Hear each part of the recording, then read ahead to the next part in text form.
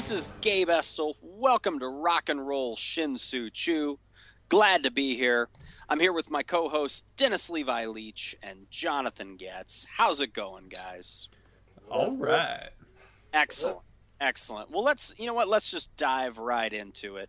It's good to be back with everybody. I hope you're enjoying this last month of the regular season. We've got a good show, kind of a Talking Heads sort of theme tonight. Although I don't know if I'll make any references to the band Talking Heads. That was totally unintentional. But damn, we missed a potential theme tie. We really did. Yeah, we missed that. Jesus. Take me to the river. I would have got burned on the phone, dude. Right. Yeah. Levi didn't have that big suit with the giant shoulders. Oh yeah. Just wild life.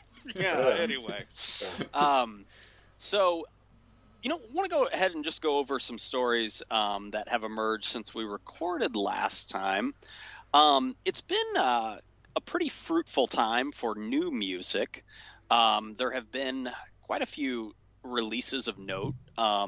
Bands that we've talked about on this show before have released records within the last couple weeks. The first one that comes to mind to me, and I know, as you guys know, I'm pretty sweet on her. I like the new Lana Del Rey record a lot. Oh yeah, it's good. It's good. She's kind of like the pop.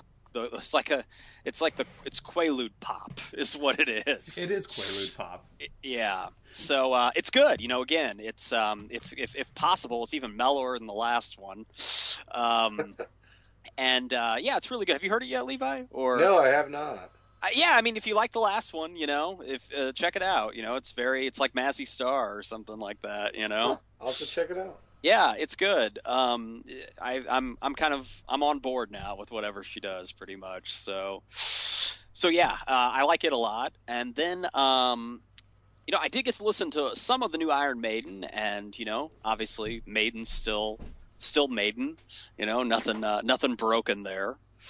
And then some others that came out. I know that Slayer has a new one out.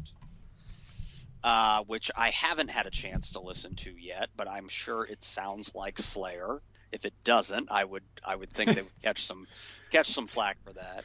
They kind of went conceptual on this one.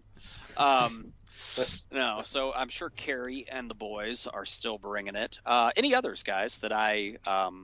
It's funny because I remember September last year being really fruitful with new releases, and in the summertime it can get kind of dry. But it's like in the summertime and the dead of winter it can get pretty dry, but September was pretty good. Earlier in the month, Uncle Acid and the Deadbeats, right. which is great for all you Sabbath lovers out there. Check out Uncle Acid and the Deadbeats. Diane Coffey, who I'm a big fan of, drummer of Foxygen, kind of glam soul. And then this past week, like you said, Lana Del Rey, Beirut, Telekinesis and Say Hi, who I'm going to go see at the Record Bar, and actually after exchanging some tweets between those two guys, it sounds like if I show up dressed like Mick Mars, they might, because it's on Halloween night, if I show up dressed like Mick Mars, they might play Same Old Situation. All right. Good deal. I think it's been pretty solid last few weeks for sure. And there's a few I haven't even gotten to, like Gary Clark Jr.'s got a new one that I haven't listened to yet. It's been kind of overwhelming in the best possible way. So it's a good problem to have. Yeah. And there was one other one. There's this band from. Shoot, I'm just gonna say the Middle East because I it might be Iran. They're called Kiosk, and it's very much like Dire Straits meets J.J. Cale. I can get behind that. Yeah, and they just released a live album, and it's called Kiosk. It was recorded in Toronto. That's the name of the band, is Kiosk? Yep. Like mall kiosk? Yeah, like it. Okay. Yeah, like it sounds. For cool. the English word. Yeah. Cool. Sounds good. I like that combination. Yeah. So. Yeah, very nice. Very nice. Yeah, so good time for new tunes, certainly. On to live music. Last the last episode, I talked about it's kind of my anticipation for Riot Fest here in Chicago. And I ended up obviously going to Riot Fest. I had a 3-day pass, and it was a muddy weekend, but it was a lot of fun. Did it rain on you? You know, it didn't. No, it rained prior to my arrival, but it did not rain on me. No. That's nice. Yeah. So it worked out well, and you know, obviously being a dad now, I guess I should count my lucky stars that I got to go for 3 days. Yeah. I didn't get to go like all day, obviously. You know, I got there like Friday night at like 7:00, right in time for Anthrax, right before they started playing.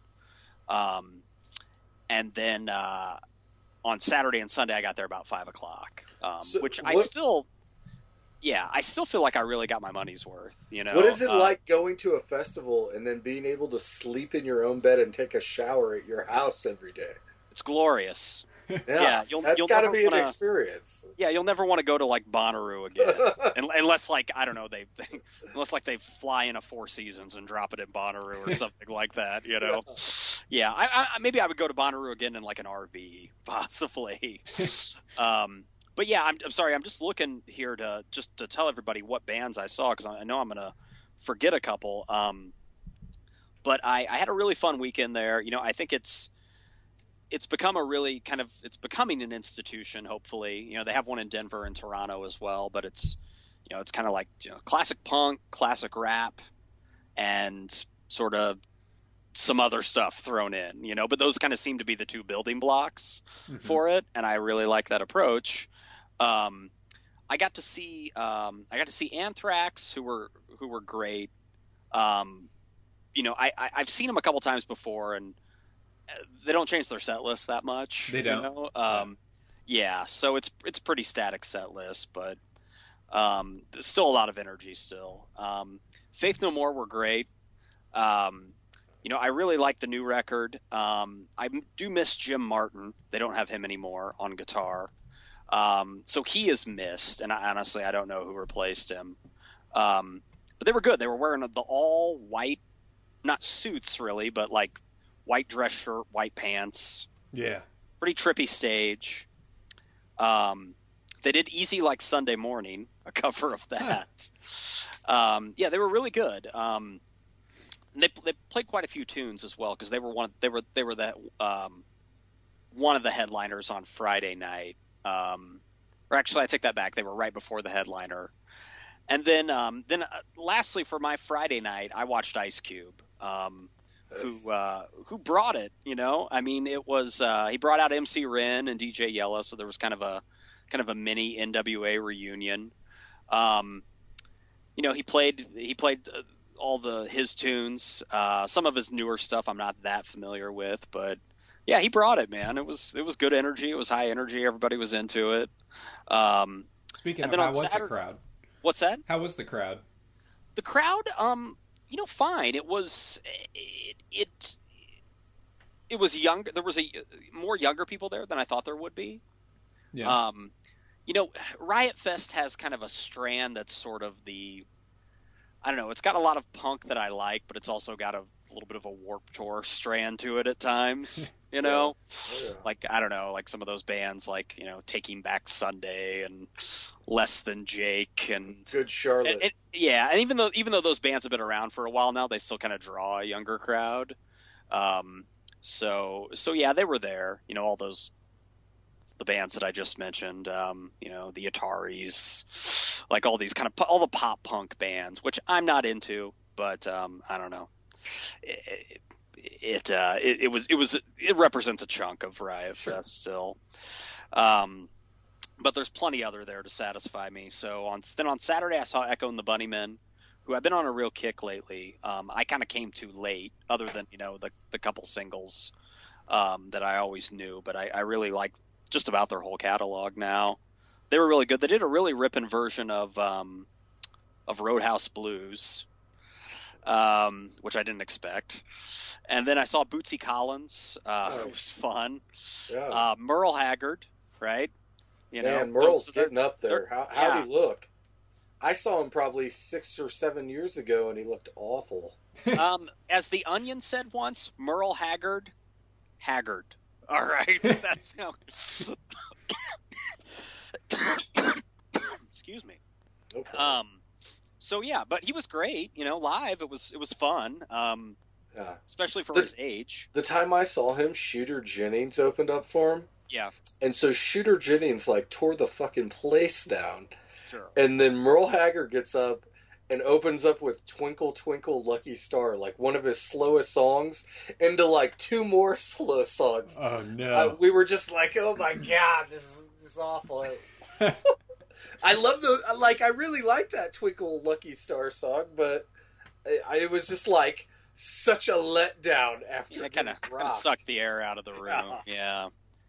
Yeah, and I don't know, he was what I expected him to be, a 75-year-old country artist. You can mark it off the list, right? Yeah, totally. You know what? Best set of the weekend for me on Saturday night, and not just Saturday night, the whole weekend, Billy Idol. Ripped, man. Yeah. Oh, yeah. Billy Idol can still sing. Yeah, they had some sound problems a couple times. Uh-huh. But Steve Stevens still tears it up. He's still got Steve with him. And yeah, man, he was great, and just God looks great for his age too. Idol's working out, man. Oh yeah, he's not messing around, dude. He's got some abs, man. And then I saw, the band that, and I certainly know that they're not everybody's cup of tea. But I was looking forward to seeing System of a Down just because I think they do some interesting things. Yeah. There's a prog element to their music, certainly. And they're really crazy. I mean, I'll give them this. They make music like I haven't heard before. And I don't know if it's just they draw a bad crowd. They had to stop playing 3 or 4 times because the crowd got so rowdy. Wow. I didn't exactly see what had happened, but I think down front some people were getting trampled. I don't think anybody was severely injured. So were they asking people to back off? Or? Right, exactly. Wow. So just probably second or third tune into their set, they had to stop it. In the middle of the song? Yeah, in the middle of the song. Yeah. So they were playing at the same time as Iggy Pop. And so I felt pretty torn, it's a legend I've always wanted to see, but, a really interesting band that, for lack of a better term, I don't know if they're in their prime, but they've got a little bit more youth on their side. So I went to go check out Iggy, and he was great. I just stayed for his set for the rest of the time. 50 degrees outside, chilly Chicago September night, and Iggy was shirtless, of course. The dude doesn't own a shirt. No, he doesn't. Does he still cut himself? I didn't see it. Yeah. He used to cut himself a lot. Yeah, he was great, though. I saw him at Lollapalooza several years ago with Mike Watt was his bassist. Okay. And so maybe that was actually the Stooges, and Mike Watt was filling in on bass. Okay. This wasn't. Great. Yeah, this was just his band. Yeah, his regular touring band. Did he get everybody up on stage with him? Did he invite the crowd on stage? I don't think so. No. Okay. Yeah, he did that at Lollapalooza, and the stage had 200 people on it. Okay. Wow. And then on Sunday, I saw a little bit of Rodrigo y Gabriela. Nice. Cypress Hill. Jimmy Cliff, who was great, really brought it for his age. Snoop Dogg, who, started late. I don't know. There were some problems with the video screen. And then I saw Modest Mouse, who I was really looking forward to. And it didn't translate as well live as I thought it would. I would certainly go see them again, in another venue. And then I caught a little bit of The Prodigy, actually, on my way out. Nice. And they brought it, man. Oh, yeah. Yeah, I mean, at the time when their big hits came out with Fat of the Land, that album came out when I was in high school, I wasn't into it. But now I listen to it again, and, it's got its industrial sort of feel to it. I thought they kicked ass, man. I the stage was just intense. It was like the lights were having a seizure the whole time. And just, I don't know, man, they just got the crowd into it. They're just they've got just they're hype men. You know what I mean? Like, Oh yeah. they played with a full band too, which I didn't know. You know, so Mm-hmm. yeah, they ripped, man. I'm the Prodigy. It was good. So I mean, Oh yeah. I think they're an underrated band. I do too. Yeah, I really dug them, man. I guess it was kind of rare too because they don't really come over to the States very often, from what I hear. You know, Yeah. so kind of a British thing, you know, at this point. So yeah, they brought it, man. So I mean, that's a hell of a weekend of music. Still, I still feel like I got my money's worth. You know, just so many good veteran acts that I saw. So yeah. Yeah. That's impressive. Yeah, definitely. So yeah, a thumbs up for Riot Fest again. Glad to be able to go. And I thought it was a success. Want to move on to baseball. There's a situation going on that we won't dwell on too long here, but to give our audience a little bit of context, Matt Harvey, who's a pitcher for the Mets, had a great season in 2013, and I think was Rookie of the Year. I would assume so. He was an All-Star. I know that. He missed a season due to Tommy John surgery, and now he's back as part of a very dangerous young Mets rotation, really anchoring that rotation.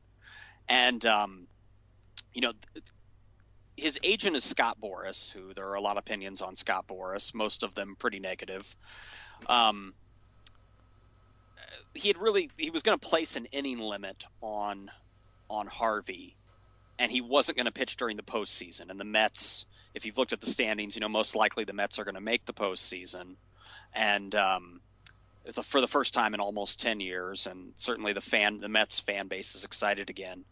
Yeah. So really the issue here is, you know, do players have the right to kind of shut themselves down? You know, I guess that's kind of the $64,000 question here. I think yes, they do, but that it's been mishandled from the beginning. Why wasn't this discussed from spring training to where they say, "Hey, we're going to skip a start every month so that he can pitch into the postseason," but they bring it up in late August or early September? You know, what the fuck? I think they brought it up when Scott Boras had the idea to bring it up. I think is what happened. Yeah. I mean, yeah, maybe there's not much to say here. Just you know, if he doesn't pitch in the playoffs, someone from New York will hurt Scott Boras. Yeah, because I mean, there are Mets fans who are just rabid. There are Mets fans that are as rabid as Cubs fans, and they haven't been in the playoffs for 10 years, like you said. I don't know. As the Trailer Park Boys would say, it would be a shit tornado. Right. Yeah, absolutely. I mean, all the New York papers would just run with it every day. It would be like, "Oh, Harvey didn't pitch today. Harvey didn't pitch today." Yeah, if only we had Harvey. Yeah. Yeah, and I mean they've got the pieces in place to be good for a few years. And the rotation is solid. The rotation, the lineup is kind of has some veterans on it that they might need to retool that lineup a little bit. But but their rotation is really part of solid. me says, man, you're getting paid a shit ton of money, and you're an employee, and if they want you to fucking pitch, you got to pitch. Yeah. I don't. Yeah, it's tough. Part of me says you don't have that right when you're making that much money. You're right. I mean, when the money comes into play, there are consequences to it. It would be one thing if they were like in the dumps, like if they weren't even going to make the playoffs, and they were like, you know. Oh yeah, you wouldn't think twice. You hear all the time about pitchers being shut down around now for teams that aren't competing. But to do this when they're successful and he's successful, and again, this happened with Strasburg a few years ago. It happened with the Nationals a couple of years ago, and they might not even make the playoffs this year. Right? No, they won't. Yeah. But it's interesting because would you? So it's not only what he gets paid to do, but we'll assume it's what he loves to do, and it's probably all he knows to do. Sure. And so, like, would you put everything on the line just for the next month? With the potential consequence that you might not be able to do what you love after next month, like ever again. Gosh, part of me says yes, because there are guys who have been to the World Series and lost and never been back, Yeah. and are like, I would have done anything to get back. To pitch in the World Series. I'm with yeah. Levi. There's no guarantees in this game. Yeah, I agree, yeah. I would say this is like the game that has the. I mean, if none of the sports have guarantees, but baseball, it seems, has the least guarantee. Absolutely. Yeah. Yeah. And as I mentioned a second ago, you know, their lineup is kind of old, you know, so they're going to have to retool it for next year. I mean, obviously the rotation is awesome, and will be for a few years. Well, and Tommy John is so routine now, man. That People get it voluntarily. oh yeah, Which is dumb. Which is really Yeah. stupid. and then you know what I mean. It's like people come back from it and pitch for years and years and years. So, I mean, I don't know. But I think it's not kind as of effective. Yeah, but it's Boris. Yeah. If it was a different agent, the reaction to all of this might be different Yeah. as well. I've never heard a story of a pitcher being on an innings limit for the whole season. It only comes up in September. Yeah, It's like, right. If don't let it be a slow train coming. Just plan accordingly, and the whole fan base will be behind you. They'll be like, hey, we're playing for October, and we gotta save him a little bit. And so every now and again he just goes 5 1/3 rather than 6 2/3 and stuff like that. But Yeah. I guess. Opposite we aren't there position, the yet. Cardinals are catching a lot of flack with Matheny not giving Yachty any rest. Oh, Like, okay. I guess Molina's like way burned out, and the Cardinal fan base is like pissed off at Matheny. They haven't said he hasn't. He keeps playing him. Yeah, well, I think they finally sat him they sat him 2 days in a row, and it was like the first time in 6 years. yeah, something ridiculous. And Right. and he'd been hitting awfully, and Yeah. so He hurt his thumb, right? He just recently. yeah, and I guess it wasn't as severe as they thought it might be, because when it happened, there was potential like it could be season ending, but yeah. I just thought it was funny. It's an opposite position. It's kind of the same thing. The fan base. Right. I think Boris is using this as leverage to Absolutely. for the next negotiation. Oh, yeah. To say, hey, he's like, all right, I'll let him pitch this postseason, but you guys are going to pay for this.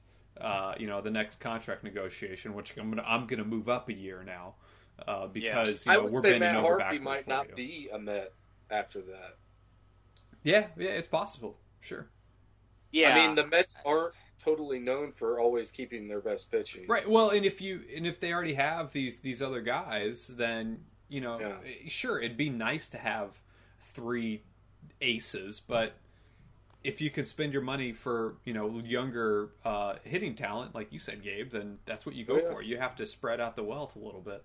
And Got to these have the pitching- Doc these- Gooden and the Darryl Strawberry. Yeah. There you go. and these pitching contracts are just so huge. I mean that.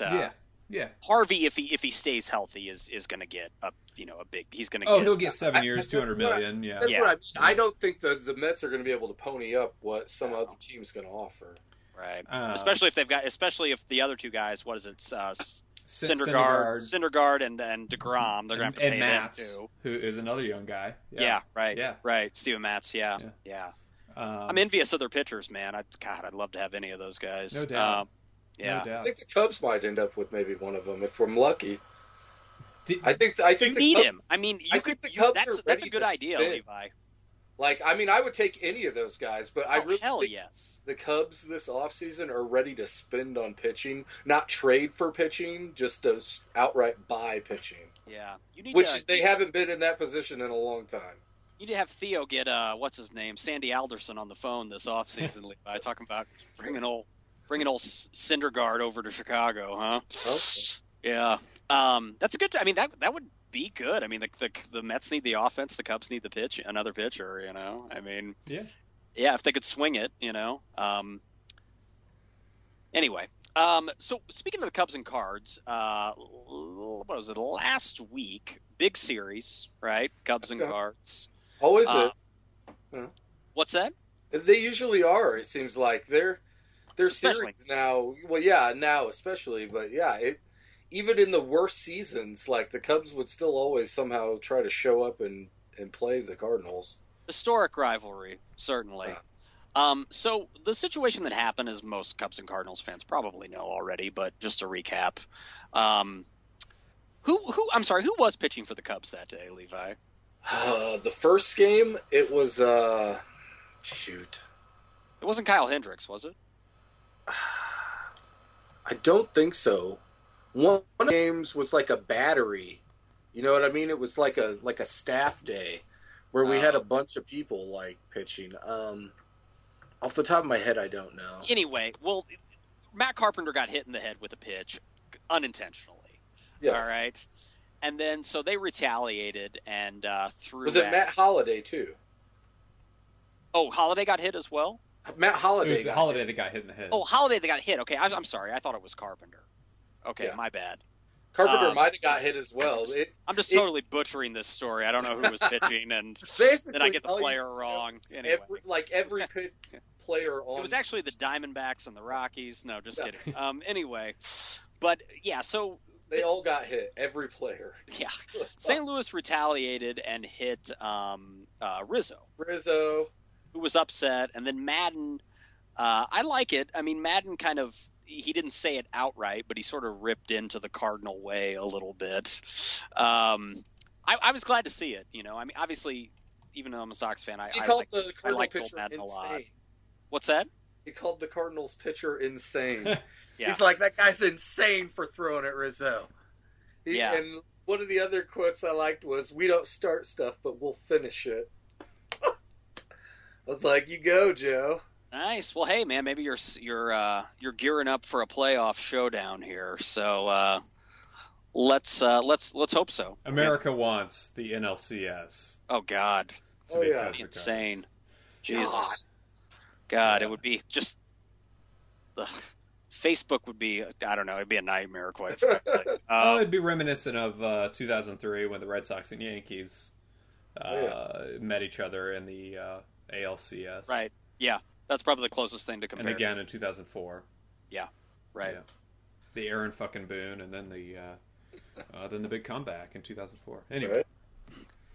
Well, last thing here I want to talk about in the leadoff. Hold on, real quick. Lance Lynn, was it that series where Lance Lynn got thrown out of the game? Yeah, and he was so pissed. So Lance Lynn couldn't locate his pitches. And then he gets thrown out of the game, and he's yelling at the ump the whole time because he sucked, because he was getting knocked around, and there's he went it's off. okay. Yeah, the video of him in the dugout. #, Cardinal Way.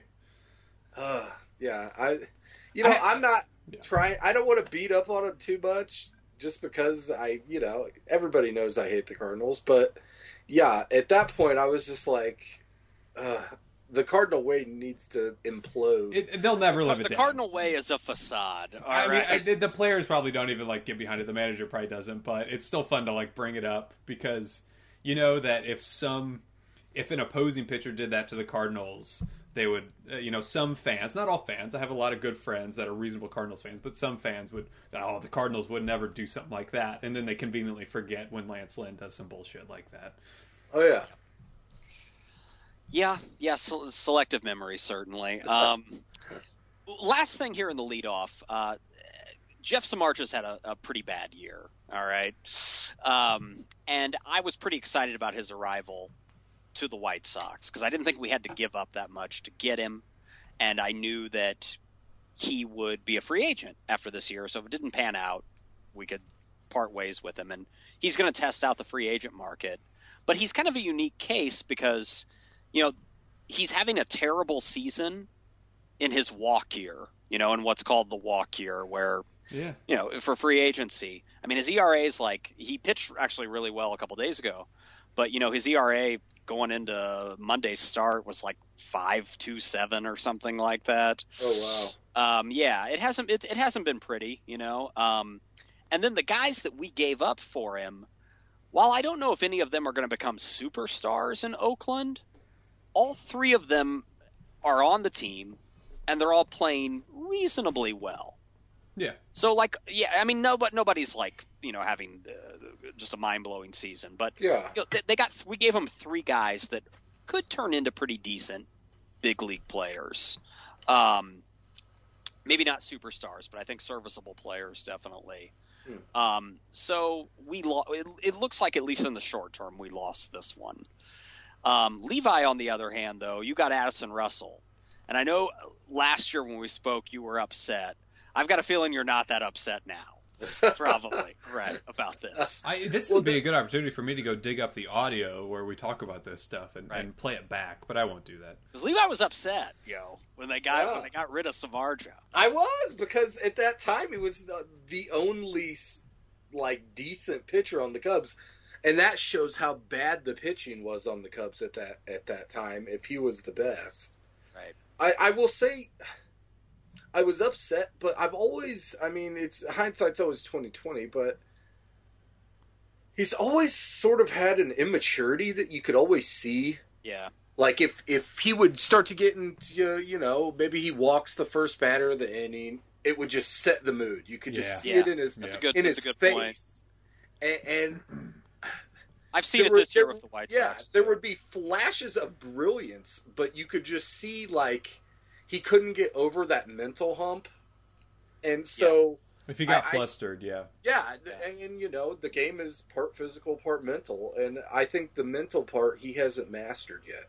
Yeah, if he could somehow get that down, he's got physical talent, obviously. I mean, there's ace stuff there, and some people will laugh when I say that, but I really think there is I mean, it's he's already 29, I think, so it's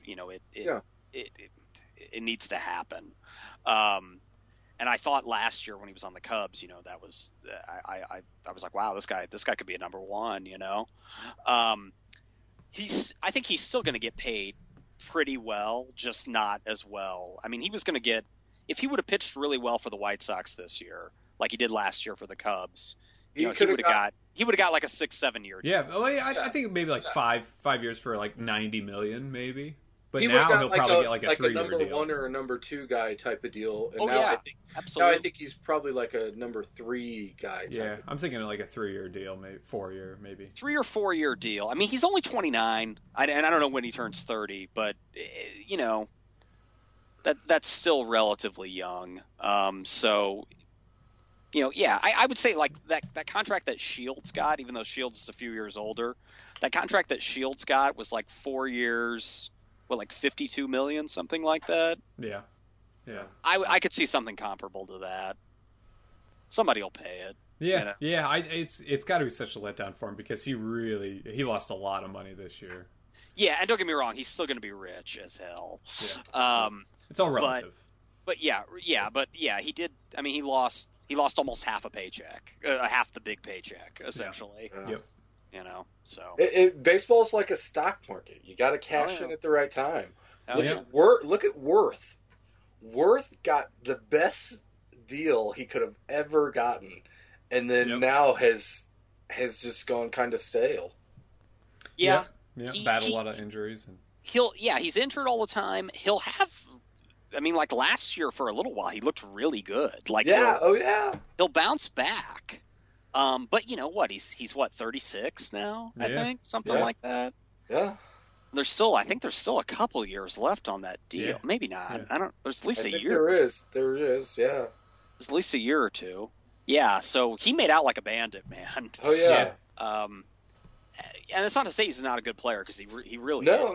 It's just he can contribute in the field. Yeah. And he can ball, man. He's a baller when he's healthy. Yeah. Baseball's a stock market, though, man. Yep. He cashed in at the right time.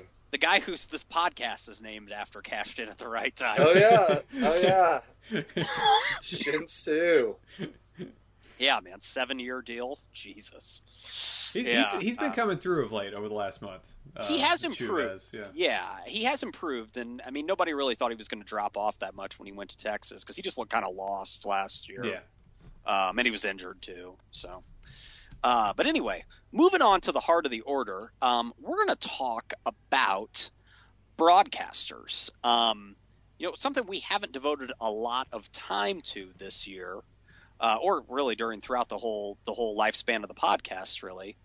So we're going to talk a little bit about what some of our favorite and least favorite kind of baseball. We'll even take it beyond broadcasters, sort of baseball media personalities, and maybe talk about some of the qualities that make a good broadcaster in our eyes. And I even thought about if we have time, kind of who would you like to see paired together? They could be from separate teams, obviously. Just what two personalities would you like to see? Separate eras, like Jack Brickhouse? No rules, really. Yeah, why not? Just Brickhouse and Flesack together at last. Two guys often mentioned in the same sentence, but yeah. So yeah, yeah. So let's go ahead and open it up here. Looking, I feel like I have to get this out of the way, guys. I root for a team that doesn't have a very popular play-by-play guy. All right, on the video, Hawk Harrelson. You go to just Google, most hated baseball announcers, baseball broadcasters, and he's atop just about every list. And I want to say to the people that don't like him, his detractors, I totally sympathize with you. I get it.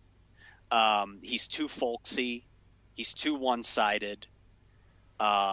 He's too old-fashioned. He's very dismissive of sabermetrics. Calling it, he basically thinks it's fraudulent. That I know. Numbers are fraudulent. That said,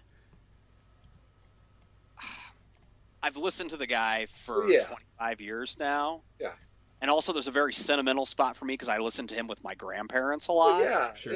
Yeah. Are no longer with us. And so, he's been in the White Sox booth since 1990. Yeah.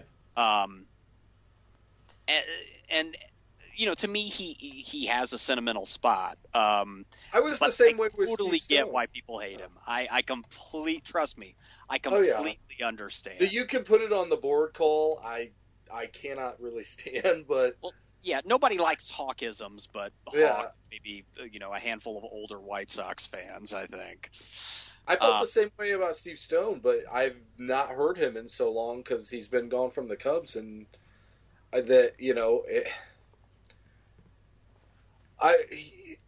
I would say that Harrelson is a little more homery than Steve Stone. I mean, Steve Stone, I guess, played for both teams. He was on the White Sox and he was on the Cubs. I would say I've gotten spoiled. I listen to the radio announcers a lot, and I think Pat Hughes for the Cubs is a great baseball radio announcer. Yeah. I don't know if either of you guys ever heard him. Yeah. And right now their color guy with him is Ron Coomer, the former. I think he was on the Cubs for like only 1 year or 2 years. But I remember him. Yeah, Coomer. So, Levi, you mentioned Steve Stone. That's interesting because he was wasn't he jettisoned from the Cubs because he was kind of critical after the debacle? After 2004.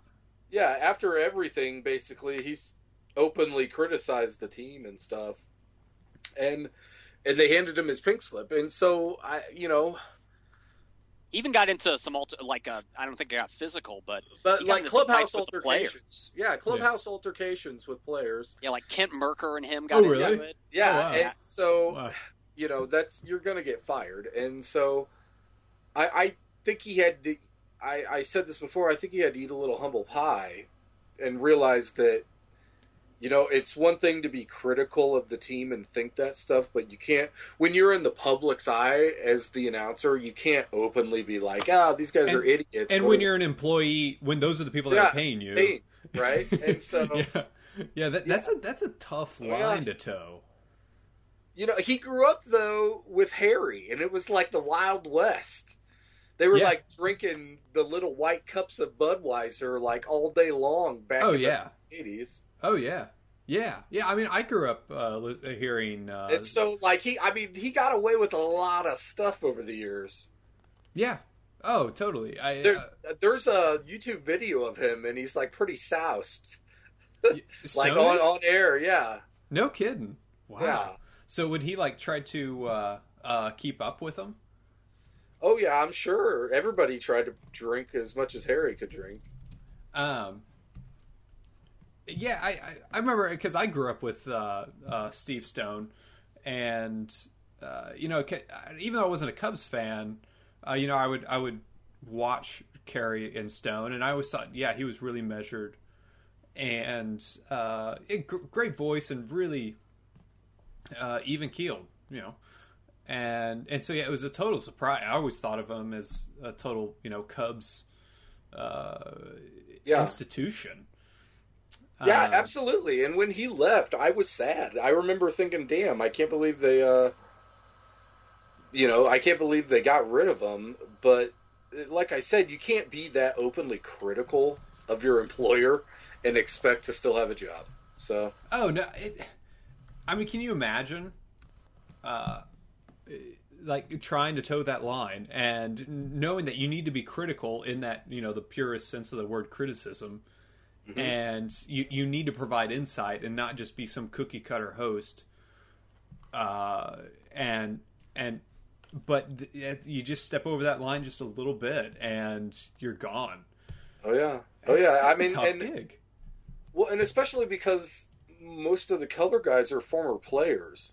And so as a former player, you're kind of used to the lifestyle and you're used to being on the road and you're used to getting away with certain things, you know what I mean? Right. Yeah. Like the clubhouse antics and stuff. And so I think some guys have to dial that back when they get on screen.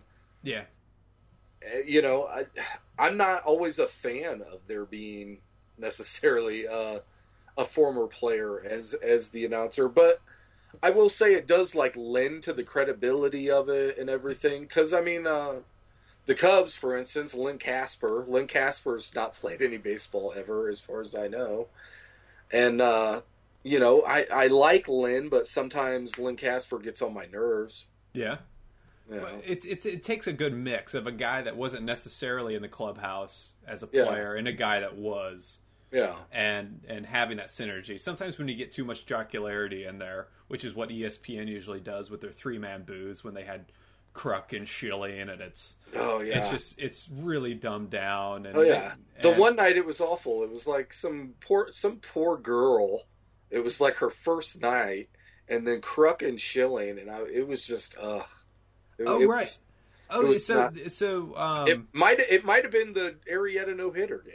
No kidding. Wow. Yeah, and so it was just I don't know. I'm not a big Schilling fan as a commentator. As a commentator, so yeah, and it's interesting. I mean, Kruk can be insightful at times, but I get tired of them like talking about what they're eating, like sending food up to the booth. Come on, guys, get over it. You know, I don't need to see what you're eating. I get it. You like to eat, and they always play the card. Oh, well, now I'm fat and I'm slow, and you know, when I was a player, I was fat and I was kind of slow, and it's like, yeah, you say that every game, how fat and slow you were. It's cute. Another sausage with peppers and onions, John. Yes, right. We know. Right. Yeah. We get it. And so I think that's a big downfall of a lot of these. Yeah. A lot of these boos is that they get too jocular, and not that there are very good former players who. And I'm saying jocular in a very general sense, not that they were former players necessarily, but there are some good ones and there are some pretty bad ones, and it goes both ways. Even if a guy wasn't a player necessarily, I think there are some pretty good ones and pretty bad ones, and for me, I think it's it needs to be loose, but it can't be too goofy. And because once you get too goofy and like you stop kind of paying attention to the game, then that's when it gets annoying. And and on another side of that was, it's like almost too much energy can be annoying.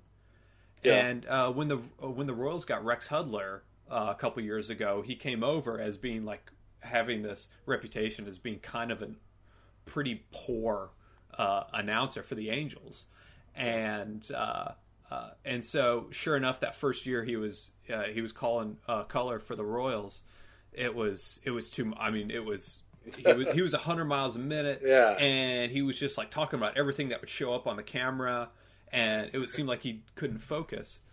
And then, but over the and I loathed it. But then over the past couple of years, and maybe it's because they're winning now, but he's grown on me a lot, and maybe he's also dialed back his energy a bit. Yeah. And it's been pretty remarkable, I think, how much he's won over a lot of the Royals viewer base, and they even did a profile on him a couple weeks ago in the Kansas City Star. About how much he's really genuinely passionate about baseball and about Kansas City or whatever town he might happen to be in, and like he's a super nice guy, and so I've done like a complete 180 on Hudler, and I think he offers really good insight. Being a former player, he does offer pretty good insight, but his energy is now a bit more even keeled, and when it's over the top, it's kind of appropriately over the top energy. And he reaches out to fans during the game, and so that's cool. It's nice to see a guy that genuinely cares and isn't just like shooting off the cuff, saying really cliche things. Well, and talking about Hawk Harrelson, I get a lot of him, and granted I don't like them, but the Cardinals, Mike Shannon on the Cardinals radio. Oh, I hear that. Yeah, that there's a lot of even Cardinals fans that don't like him. Right? Yeah. So I'm not familiar. I had to listen to one of the jobs I previously held. The boss was a big Cardinal fan, and so we would have to sometimes listen to the Cardinals games on the radio. And so I don't know. He just too much. Everything that Hawk is, too much of a homer, too much just saying whatever, you know what I mean? I don't know, just nothing. If you don't have anything interesting to say, don't say anything sometimes. Yeah. And you're right. I mean, the idea of having silence, I think, is okay. Oh, yeah. And during a broadcast. Hawk Harrelson, though, when he's silent, you can tell he's pouting, and that's kind of annoying. Oh, yeah. Well, Ron Santo, unfortunately, was kind of the same way. God bless him. Would he get quiet for a while? He lived and died with the Cubs, man. If the right. Cubs were doing... There's the one call where it was... I think the player was Brant Brown, and he drops the ball. And, you can go on YouTube, I'm sure, and still hear it. And Ron Santo's, just flipping out at the top of his lungs, like, he dropped the ball! Just like your grandpa would be, just yelling at the TV. And so one of my favorite Ron Santo memories is I forget where they're playing, but it was one of the booths where they would have the heaters over their heads, like those where it's kind of just like a salamander on the ceiling. It just puts radiator heat. Yeah. And they we're like, what is that smell? What is that smell? And Ron Santo's toupee caught on fire. Wow. So, that's one of my favorite Ron Santo memories. I will say, though, I'm sure there's a lot of people who didn't like Ron Santo. He's like... Right. He's a classic, really Homer color guy who's really passionate. And you can't fault him for that. And I was saying, Gabe, that I thought Mike Shannon kind of was like that too. He reminded me a little bit of Hawk Harrelson for the Cardinals, Mike Shannon. Right. And so, those would be my guys. Yeah. I think, I think we covered quite a bit there with the booth guys. Do we want to talk about the studio guys? Sure. Yeah. I like Harold Reynolds. I do too. Just for the fact that I know a lot of people don't, but no, it's like the man. How old is he? He's got to be 40, right? Oh, he's 50. Older than that. 50. He's 50. Yeah. Harold Reynolds is 50, and it's like he's still a small child, and the magical wonders of the butterfly known as baseball. He's still like, wow, man. Yeah, just like... He's always ready to go out and demo that stuff on the other little diamond there. Yeah. I mean, he's enthusiastic, and don't get me wrong, he says some stuff that's totally ignorant, and some of it just doesn't make any sense. 60% of the stuff he suggests is totally wrong. Yeah, he's way off on. Did you guys see that thing where that bit where the host, I think it's Greg Amsinger, who's awesome. I think Greg Amsinger's great. I like him too. Yeah. he was like, Harold Reynolds was going off. He's like, what type of guy leads the league in errors and gets a Gold Glove? And then Greg Amsinger reminded him that Harold Reynolds won a Gold Glove and led the league in errors twice. He did it twice.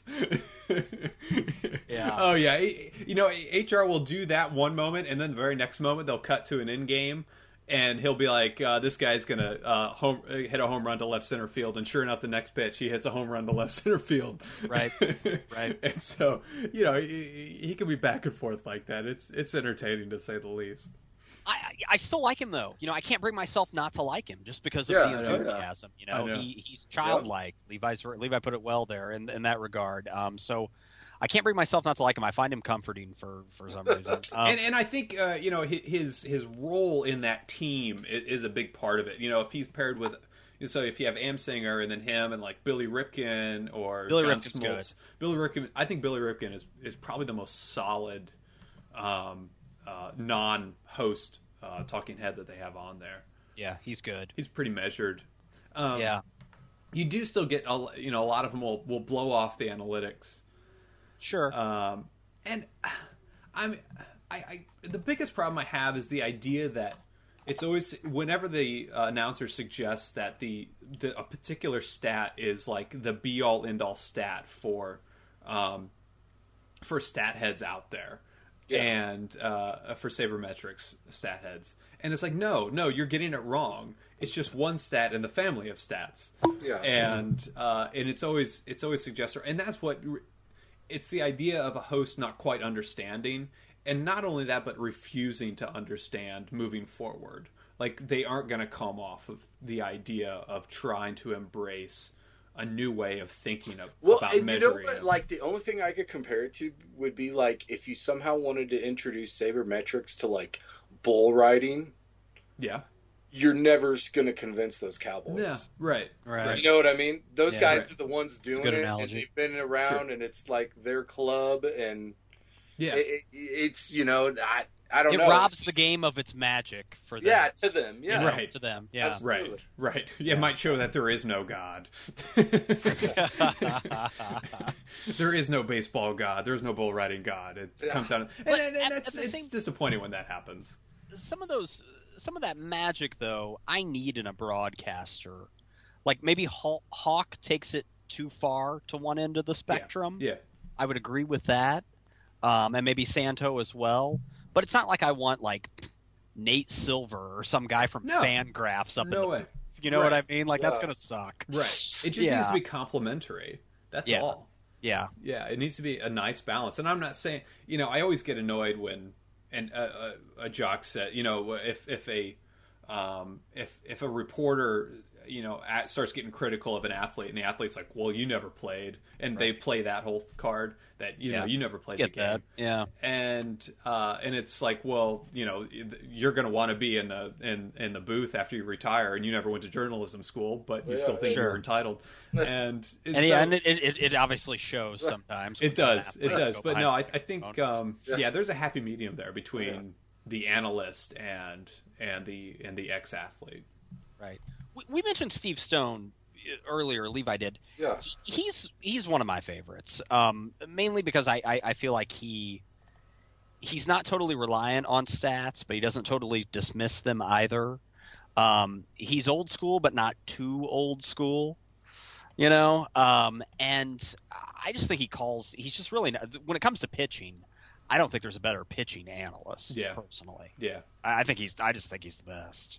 Yeah, I mean, granted, what do I know? But I haven't seen anybody else, at least in the modern era, do pitching analysis like him. So yeah, no, I was telling Levi that, you know, dating back to my earliest memories are watching Cubs games with Carey and Stone doing his thing, and it was I'll always consider him one of the better analysts. The Stone Pony. You know, I was looking through the list of broadcasters because, you know, obviously I excuse me, I don't keep up with like who's in the Diamondbacks booth. You know what I mean? No, right? Yeah. Although Bob Brenly is now, I guess. He's back. Yeah, he left the Cubs. Yeah. I saw some names of some guys I didn't know were in the booth, so I'm just going to run them down really quickly as like just a handful of guys. Like I didn't know Mark Langston did Angels games. Oh, Did you really? guys know that? Yeah. No? I didn't know that. Well, Rex Hudler does KC as like an alternate, right? No, Rex Hudler is color for television every game. Oh, he is. He's Yeah. every Yeah. game now. Yeah. Okay. All right. I didn't know Jack Morris does some Tigers games. Yeah. Mark Gubazah is also with the Angels. Yeah. Tim Salmon also with the Angels. Jose Guzman. I forgot to look up the team. Guzman. Tom Candiotti. And then obviously the frightening picture that I shared among us that I don't know, we might lose some viewers if I posted it on our Facebook page. Jamie Moyer and Matt Stairs were in the Phillies booth last year. Ugh. Stairs is still there. Moyer left to spend more time with his family, but I wish I would have tuned into that because I think that would have been a fun pair. So That would have So, been yeah, interesting. yeah, definitely.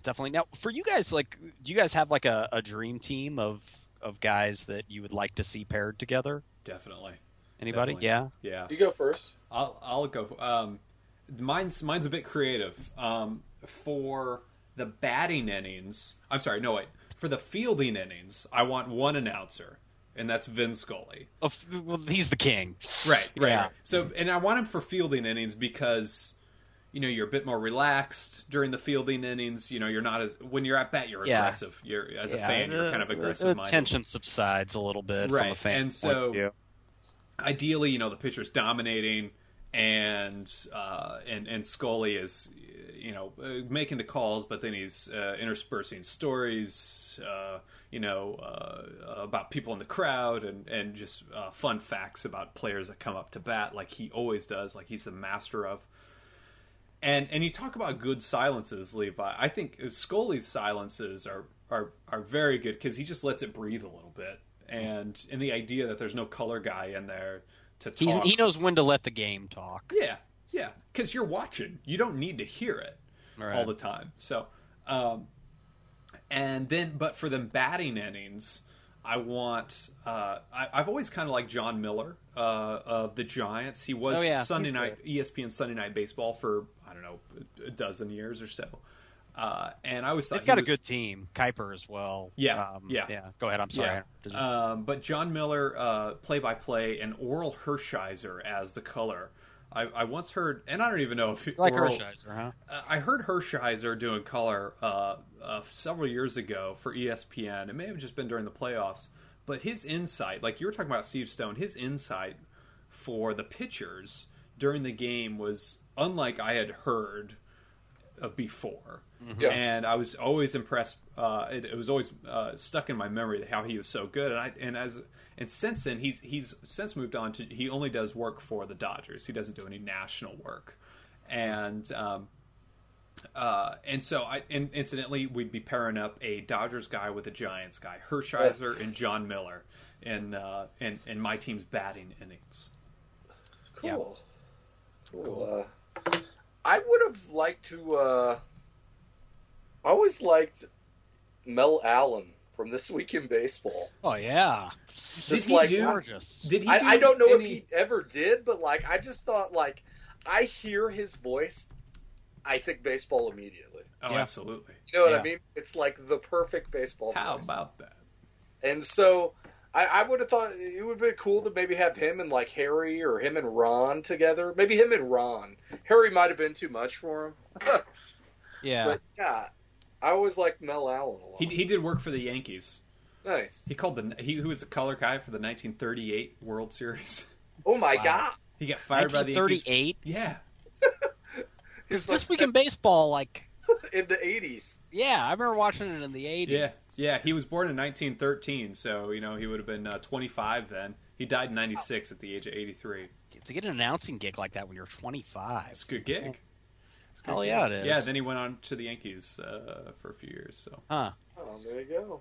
You know, for me, this was tough. I mean, obviously, you've heard me talk. It's Steve Stone and somebody else. In 2008, and I love baseball on the radio. I'm kind of partial to it. Yeah, I agree. It's just something comforting about it. In 2008, it was just for one season. The White Sox had Steve Stone and Ed Farmer. Ed Farmer's still the guy they have right now, and they've had for a while. Who I think calls a really good game. I know he annoys some people, but he's odd and kind of a dry sense of humor. But was Ed Farmer a pitcher? Yeah, he was. Yeah. Did he have a Diamond King? I doubt it. I think he probably would have retired by then. Okay. I think he retired in the early 80s. Maybe. I mean, I don't. That name seems really familiar to me. Yeah, he most notably with the Phillies, but he pitched with the White Sox as well. He pitched with Cleveland. Cool. Yeah. So I think he calls a really good game. Good play-by-play guy. So that year of 2008 was really golden for me because I got Steve Stone on the radio, and then I also had Ed Farmer as well, a guy who I've come to really rely on. So I don't know if that's necessarily, those guys aren't Vin Scully or anything like that, but you can't really pair Vin Scully with anybody. So, yeah, right. So yeah. Ed Farmer and Stone, I thought in 2008 was top notch. Yeah. Good stuff. Yeah, and admittedly, Scully is kind of a cliche in a way. He is just kind of considered a god, but right, yeah, he's going to top any list. He's just in a class by himself, Yeah, so. I didn't realize too that they, according to the spreadsheet on Wikipedia, he is broadcast as the radio host for the first 3 innings, like simulcast. I saw that too. Yeah, I didn't know that. I didn't realize that. And then what's his name? Steiner takes over after that. Right. Yeah. Then, who calls a good game as well? Sure. I think. Yeah. Steiner's a pro's pro. Yeah, definitely. But yeah, I mean it's Scully, and he's coming back next year, Finn. God willing, one more year, he's coming back. He says. Yeah. Right. One thing, I said I was going to. I didn't get around to mentioning this earlier, but a colleague of mine, my buddy Jeremy, he wrote a really good piece about a year ago, just on a blog that he kind of just only posts periodically, about letting Hawk dictate White Sox culture, and it's a really smart piece. And I'll just read one quote from it. Bad calls are part of the game, but Hawk doesn't let up. His commentary regularly hints at some vast umpiring conspiracy against the White Sox and only fuels the stepchild complex that surrounds the team. And he's a Cubs fan, but it's a very thoughtful piece. It's not a White Sox bashing piece. He really takes it to Hawk articulately. Yeah, we should post it. Yeah, I'll send the link and you can post it. It's a really, really well written piece. Even from a guy that's kind of got I can even view it as that, and I have a soft spot for Hawks, so that a lot of people I realize don't have.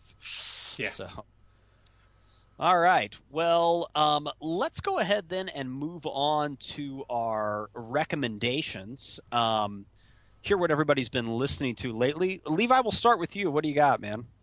Well, one of my last trips to a thrift store, I stumbled upon some Deutsche Grammophon releases, and nice. For anybody who doesn't know, they have a I was waiting to hear Deutsche Grammophon today, right? buddy. Deutsche Grammophon, and they are all known for having black and yellow labels on the front. Like every record they make, pretty much has them. And so, I picked up a couple. The one is Herbert von Karajan from the Berlin Symphony, and it's him doing Strauss's, I'm going to butcher this, but also Sprach Zarathustra. I don't know how it's spelled.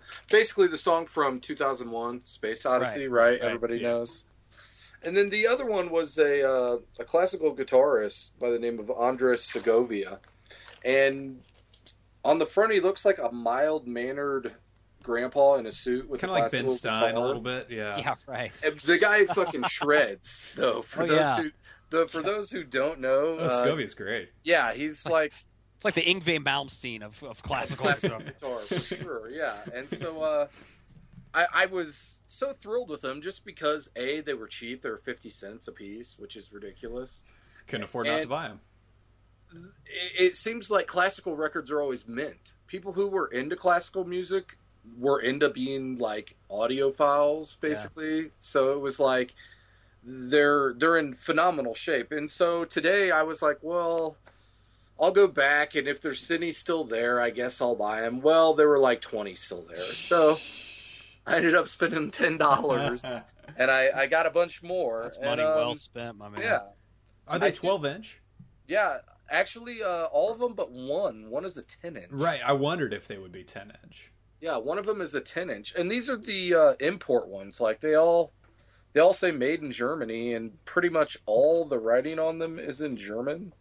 So Cool. you know, so sometimes it's hard to read, but I mean, you can always make out it says Beethoven or Bach or Brahms or you know, whoever. But yeah, they're just excellent releases if you're just getting into classical music. Right. It's a really good place to start, just because they're known for being typically pretty good recordings, like quality-wise, and being good performances. Because that's the thing with classical music, you know, when you know, there are people who collect just certain composers, then there are people that collect just certain conductors. Right. Then there are people that collect just certain symphonies, like, oh, I just want all the Berlin Symphony stuff or whatever. And so if you see something that just has the black and yellow Deutsche Grammophon label, you could typically always rely on it being pretty good.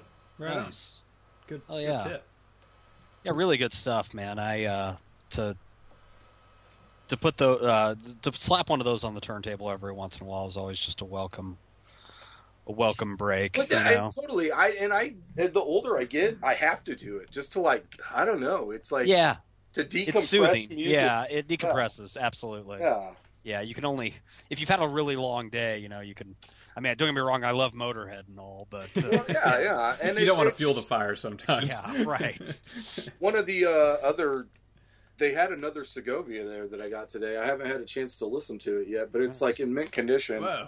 And Awesome. it's on, That's a great Good cover. looking album cover too. Yeah, it's on like a Decca Master label. Ah, all right. I'm looking forward to jamming that later. Segovia is good. You can. I found a Segovia 4-disc box set for like $15.99. Oh, yeah, you I'm can, sure, right? Yeah. He's one of those artists that you can really get quite a bit for not a lot of money. Oh yeah, absolutely. Yeah. Nice. Excellent. I'll go next, and Jonathan, you can take us home.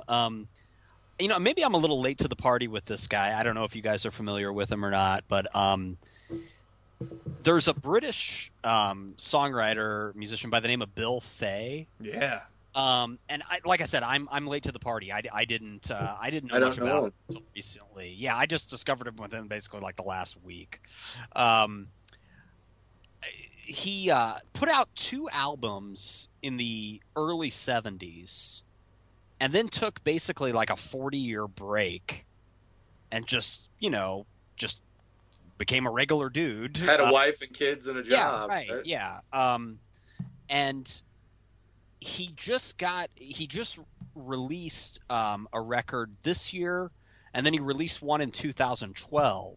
So there's like a 40-year gap between his original work, and the album that turned me on to him is his second one called "Time of the Last Persecution," and it's really, really good. It's from like 71, I think, something like that, 70 or 71, and it reminds me of kind of a cross between George Harrison and maybe like really early James Taylor. Okay. It's kind of got that feel to it. Yeah, a little bit of like All Things Must Pass kind of. It's really, really good. I guess Jeff Tweedy's a big fan of the guy, and Tweedy is sort of the one who's been turning people on to him. They sing one of his songs in a documentary, right? They do in the document. God, what's the Big Wilco documentary? I'm Trying to Break Your Heart. They performed it there, like and backstage. Yeah. I guess War on Drugs covered one of his songs last year on tour. So yeah, he's and it's great, man. Time of the Last Persecution. Oh yeah, it's. So you knew of him then. Yeah. I got his record here. Got it. All right, kick ass. It's got a great sticker on the front. It says. It's a quote from Uncut Magazine saying the missing link between Nick Drake, Ray Davies, and Bob Dylan. which I thought was kind of interesting. Yeah, there is a Nick Drake. I'll have to check it out. I'm a you Nick would dig Drake it, guy. Levi. Yeah, you would definitely dig this guy. He's very kind of he's almost like post-apocalyptic. Yeah. But like religiously so, but not annoyingly religiously so. He's not like Petra or anything. No, yeah, he's heavy. He's got he writes with a heavy pen. Yeah, definitely. Petra. Yeah. Levi, you would be all about this dude, Bill Fay. It's really, really good. I listened to it at work and it just kind of stopped me. You know what I mean? It was one of those things where I was like, whoa. Dude, it's intense. Petra was the Christian band, right? With the guy from Head East. The guy from Head East, yeah. Yeah. Okay.